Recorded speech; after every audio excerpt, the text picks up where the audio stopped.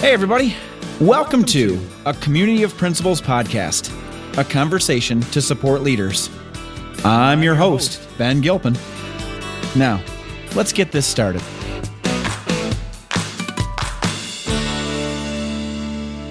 Hey, everybody. This is Ben Gilpin with the Community of Principals podcast. We're coming back. I am excited to have a new guest with us this week. But before we get into the new guest, a couple things. You should be hitting about that end point of September, jumping into October. And a couple of things that typically happen about this time of year is we have the ability to start slowing down and getting ready for conference time. And so hopefully you are able to reflect and figure out which areas of communication you can really enforce and just strengthen to build great communication in your community and in your school. So be thinking about that as we transition into this next month of school. And with that being said, I have a fantastic guest with us. We have Vicki Wilson. Welcome, Vicki. Hi, Ben. How are you? Doing great. Hey, I'm glad we were able to connect. And Vicki, why don't you tell us a little bit about where you're currently at and how did you get there? Sure. So I am a principal at Monroe Elementary in Wyandotte, Michigan. We are about 20 minutes south of Detroit along the Detroit River. And I've been with Wyandotte now as a principal for 13 years. Before I was a principal, I taught in Wyandotte for 5 years. And prior to that, I actually taught in Lakeshore Public Schools in Macomb County, St. Clair Shores, for 9 years. I was a fourth grade teacher and then transferred over here to Wyandotte. Very cool. Very cool. And so now at Wyandotte, tell us a little bit about the makeup of Wyandotte. How many students are in the school? How many staff do you have?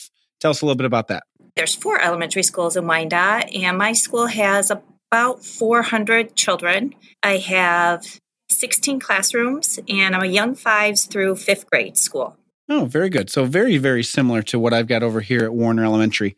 Vicki, let's jump into question number 1. What are two things most people don't know about you? Okay, I had to give this one some thought because I'm kind of an open book, but I'd like to share something a little funny and something serious. The funny thing is I hate wearing pants. Jeans Day is my most unfavorite day of the week. In fact, you'll see me in dresses, in fact, most of the time. I just not comfortable. And that cracks me up because most people like to dress down a little bit, and you're the opposite. So that is something I did not know. Yes. I hate Jeans Day, but I do it. I do it because I'm supposed to. Yep. On a serious side, I'm super excited to share with you that I will be publishing a book soon with Dave Burgess Consulting. I was given a contract, and we're currently working in the editing process, and it will be a book in a Lead Like a Series guidebooks. And it is about building a strong culture of adult learners and professional learning using instructional rounds.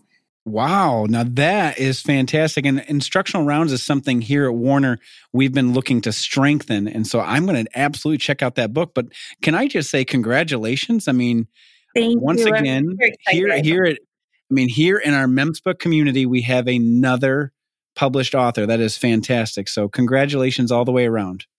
Thank you. Well, soon to be published. Working hard on it. I bet you are.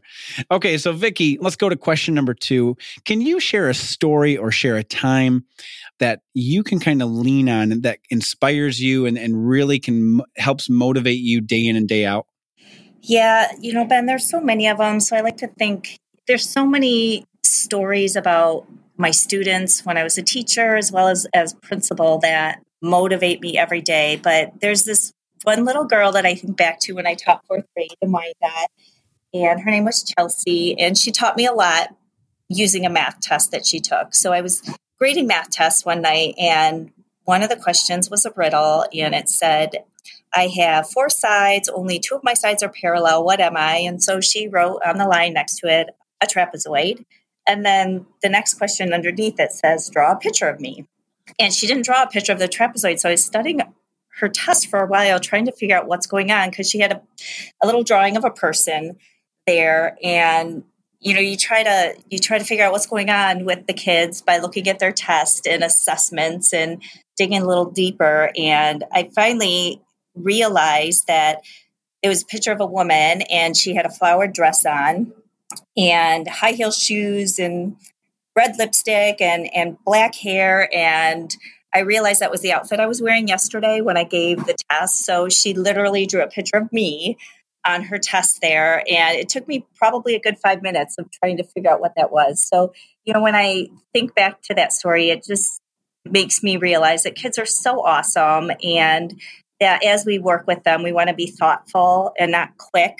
We want to dig deep on our kids and learn things about them. And sometimes we see things differently than our kids see them, and that we need to honor that and appreciate that with the kids that we work with. So for a long time, I had cut out that question and the picture of the drawing and put it in a little frame and kept it on my desk while I was teaching. And it just kept me grounded and reminded me why I do this work every day.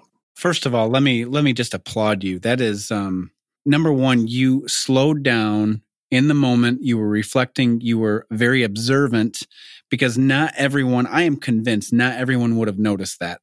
And then some people may have just brushed it. Well, but others would have brushed it aside, and you really honed in, and that left a lasting impact that not only has impacted you this year, but has likely impacted you for several years and also years to come. So I applaud you for taking the time and being so observant, because we can all learn a lot from that. Okay, Vicki, I love the motivational story there. So now let's get into our last question, which is actually my favorite question. Someone saw leadership qualities in you before you may have seen them in yourself. Who was that person? And if you could say anything to them right now, what would you say to them? So first I want to say is I've been very lucky to work with a lot of great and inspiring and encouraging leaders. But I want to go back to when I first started teaching and talk about my mentor at that time and my principal at that time, Sandy Stanley. And from the very beginning, even when I first became a teacher, she encouraged me to be a leader, to lead from where I was in that place, to be a speaker, to develop other staff, and just to lead from where I was standing at that time. And I want to say thank you for that. She wasn't coaching me to be a principal or pushing me in that direction, but she was developing me to lead. So thank you, Sandy. I think most of us probably have a Sandy. What I love about that story is that that Sandy met you right where you were, and she continuously tried to build that confidence, and she tried to instill those leadership qualities in you, which now you've probably pushed onto your own staff. When you look at your own staff, when you look at the leadership around you that you maybe associate with on a weekly, monthly, or daily basis, what are some of the things that you do to push some people towards leadership? Definitely. One of the things I do with all of my staff is encourage them to think of a leadership goal in their teacher evaluation piece. In fact, like, what do you want to do to lead this year? Do you want to lead an instructional round? Do you want to mentor someone else? Do you want to train our lunch coaches on how to handle behaviors better? So we all think about, in what way do we want to lead this year? And that's a lot of what we spend our teacher evaluation conversations and work on. Very cool. And that is something that I think we can all do. We can all try to build leadership from within. And Vicki, this has been fantastic. I know that that it wasn't always easy to get the recording in, but we did it. We finally did it. And we did it. I'm excited that people are going to be able to listen to this episode. And I'm also extremely excited that you've got a book coming out soon. So congratulations again. Thank you. Everyone else, as you listen to this episode, please feel free, jump on social media, jump on #MEMSPA, #MEMSPA chat, and we would love to hear your thoughts. And if you have met Vicki, or if you have worked with Vicki, or anything in that capacity, just get on here and give her a shout as well. Thanks again, Vicki, and I cannot wait to continue to connect, especially up north in Traverse City. Sounds like a plan. Thank you. Well, thanks again to our guest. Let's continue to connect and reflect, because that's what leaders do. Thank you to all of our listeners. Don't forget to check out #MEMSPA chat Thursday nights, 8 p.m. Eastern Standard Time. And you can also find more leadership tools at memspa.org.